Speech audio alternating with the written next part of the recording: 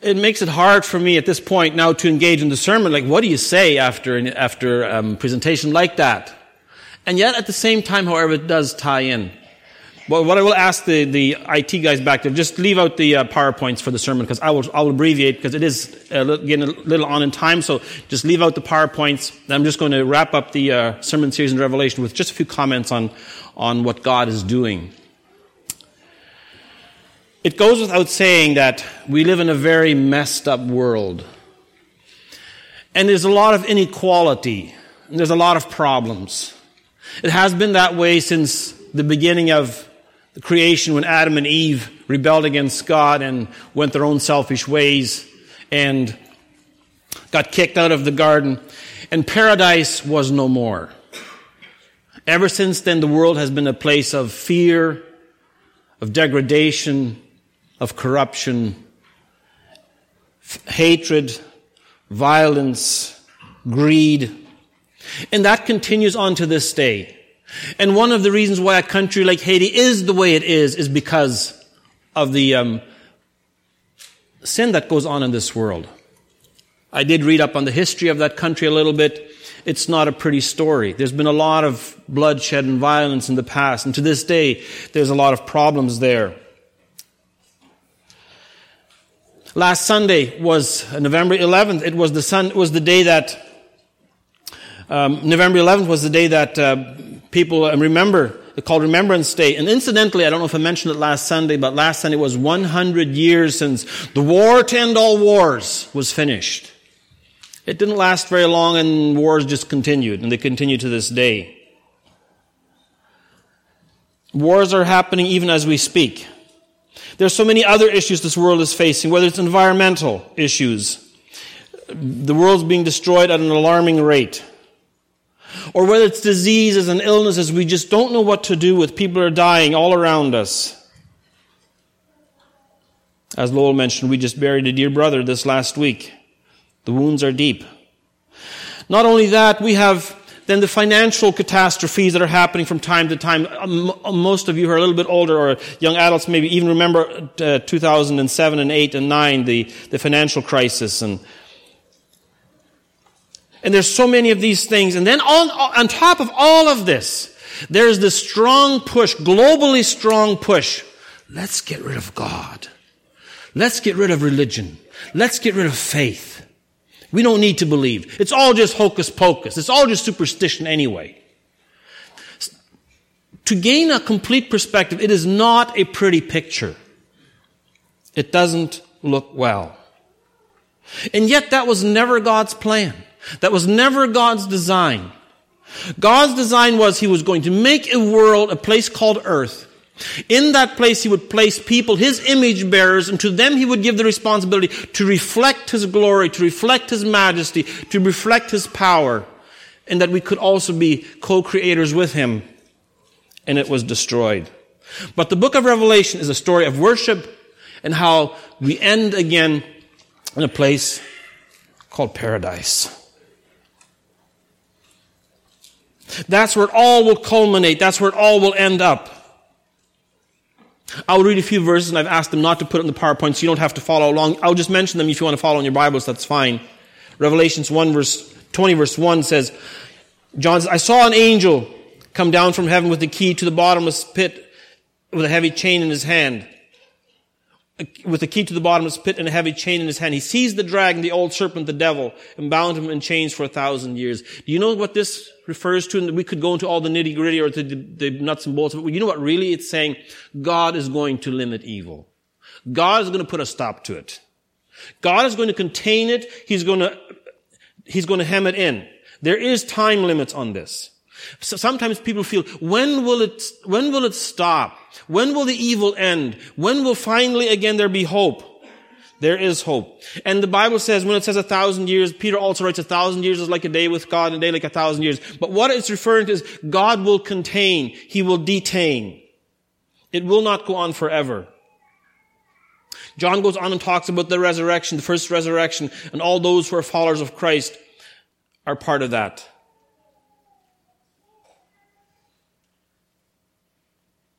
And he talks about later on in the chapter 20 how Satan is destroyed, how he's cast into the fiery pit to be tormented forever and ever. I want us to close the sermon series on Revelation with this thought in mind. God comes out as a winner in the end. It may not look that way now. It may not feel that way now. But that is the story.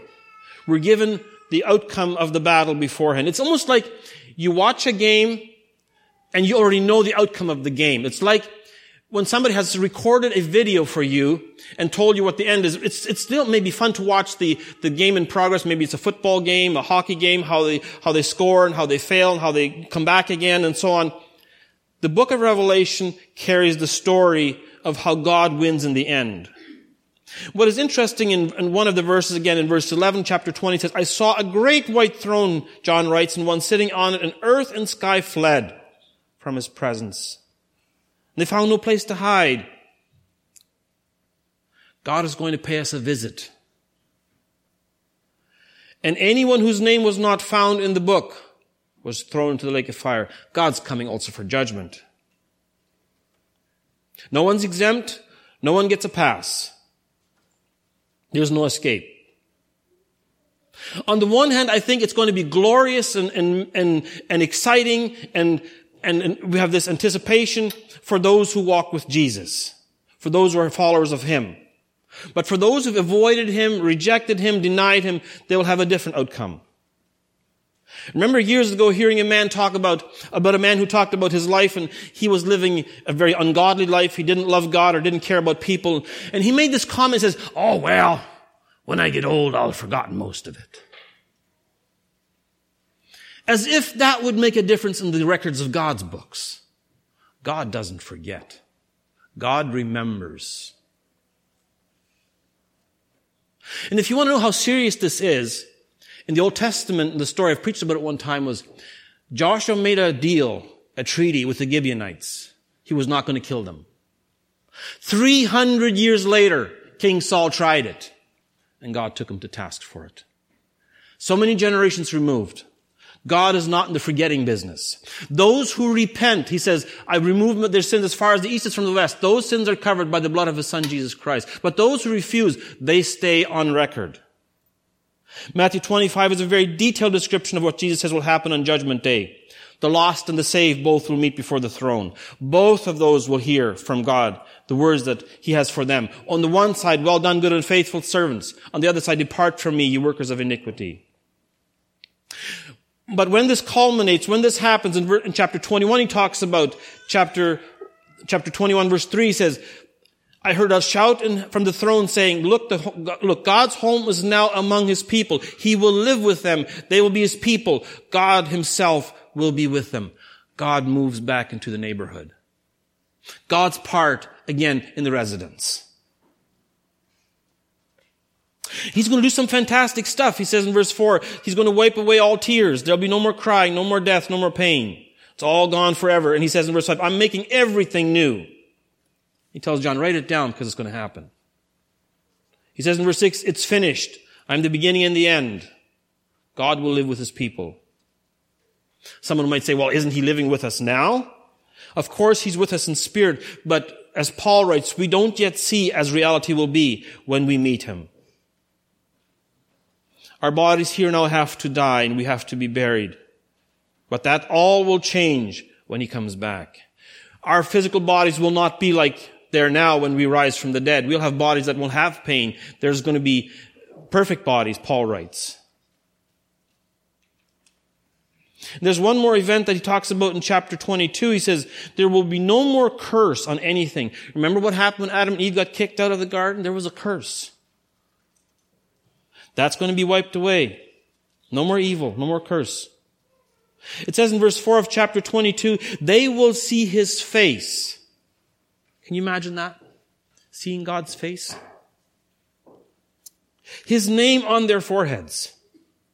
No night, no sun. He Himself will be the light. And it says, and they will reign forever and ever.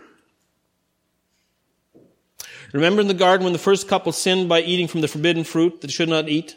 They were removed from the garden. The curse followed after that. John says that's all finished. Will never happen again. And will reign forever and ever. Then John closes off his letter to the churches with a solemn warning. The last chapter, he warns the reader not to take away from what he's written or to add, because if you take away, the blessing will be taken away. If you add, the plagues will be added. So when we think of the book of Revelation, as puzzling as it sometimes is, and maybe unclear as a lot of it is, what is clear in the book is that good and evil will not always struggle side by side. Good and evil will, for the final time, one day, good will come out on top of evil. We see it at work in many ways, and God has decreed He will put an end to it. No more hunger, no more starvation, no more corruption, no more evil. We are made for worship. In the beginning, that's why God put us for His pleasure on this earth, to worship Him and praise Him. And that was lost when sin came. And Adam and Eve were banished from the garden. But in the book of Revelation, Revelation says paradise is restored. And we have a choice in that. Sin is removed. God now lives with His people. What is interesting is how this is perceived in the world. You talk to some people, it scares them. Others, they're excited by it. Jesus is coming back. Maybe you say, okay, so what difference does it make for us today? I don't know where you are in your journey in life. Maybe you're here and you doubt whether God even exists. You question that. Let me share something with you. You may be honest when you say that you don't think there's a God or you question whether He really exists. Maybe you're saying things like, if there's a God, why is there so much evil? Let me tell you. If you even believe that evil exists, you are already implying the belief in a higher power. Where does it come from? The idea of evil is not a human invention. It already believes you believe in a set of moral values. Where does that come from? We're built that way. We're wired that way. We're created that way. We're made for faith. We believe in the existence of good and evil not because it exists and that's true, but that's how we're made to believe, to function. And one day God will remove evil forever. Maybe you're a person who just says, well, I wish there was no God. I didn't have to worry about this, didn't have to deal with this, didn't have to face this. There are many people who would say, well, I don't believe in God and I wish He wasn't, and I think He's not real, but you know what? Deep down, these people are searching, they're longing. The emptiness is there, and God puts that emptiness there for a reason. It's not by chance. Let me invite you to consider what the book of Revelation teaches. God is real. He cares about His creation. He's going to redeem it. He will destroy evil. And we have no idea exactly how that will work out, but it's going to happen. And it comes down to this one central core issue that I've talked about so many times. I know I sound like a broken record sometimes when I say this, but we are created for relationship. And that's what Satan cannot stand. And that's why he tempted Adam and Eve. That's why he got them to sin. And that's why the world is in the shape it's in, because a relationship with God needs to be restored. Maybe you're here and you say, well, I don't believe Satan exists. Maybe you're trying to be honest when you say that, but deep down, you know better. In the end, all of us do. Let me close with this. If you're here this morning, you're thinking, yeah, that's all good, and in due time, I do want to become a Christian. Maybe someday, yeah, maybe I should look after this. Let me just say, you're missing the point completely. There's no such thing as you being in control and in power of this. You can say yes or no, that is true. But Jesus says, nobody comes to me except that the Father draws him. I memorized this verse in German. Niemand kommt zum Vater, es sei denn, dass der Vater ihn sieht. Nobody comes to the Father except that the Father draws him. Jesus says also, you can do nothing without me. And if we are of this mindset that it's in my power to do it when I want to, I can choose him when I want to, I can reject him when I want to, you have to change your mind about that. God is drawing us now. God is patient, as Peter writes. He doesn't want anyone to be lost. That's why God is patient. I was sharing a story in Sunday school. This little boy who was in Sunday school, and the teacher was telling the story of the rich man and Lazarus. The teacher asked the children what they thought of the story and who would they like to be in the story. The rich man had it nice in this world, and then he went to hell. He went to the place of suffering and pain and torment. He was in pain and agony. And the poor man, he had problems here and was in misery and poverty here, but he went to heaven and had it good over there. And so the teacher asked the kids, so what would you like to be? Who would you like to be? One little guy said, well, when I'm here in this life, I'd like to be the rich man. When I'm over there, then I'd like to be Lazarus. Well, that's not possible. But that's what the world teaches us.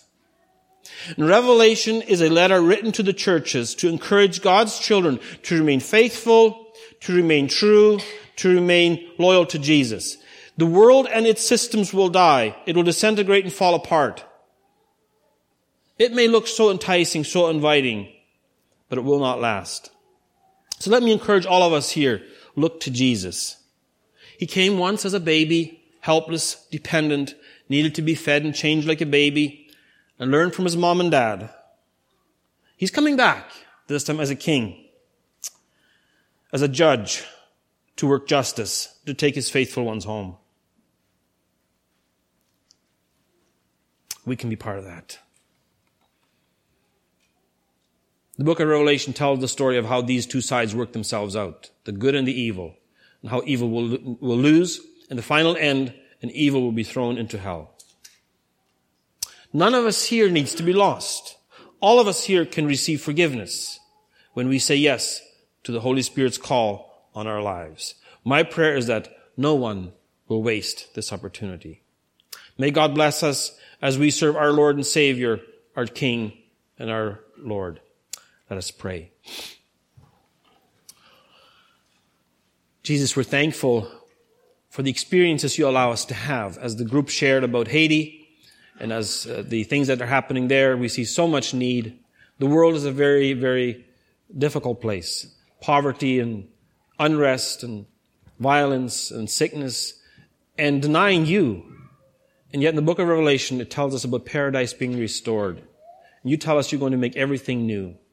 Lord, we ask for your strength, for courage to walk the path and to believe in you as our Lord and Savior. One day you'll take us home. We thank you in Jesus' name. Amen.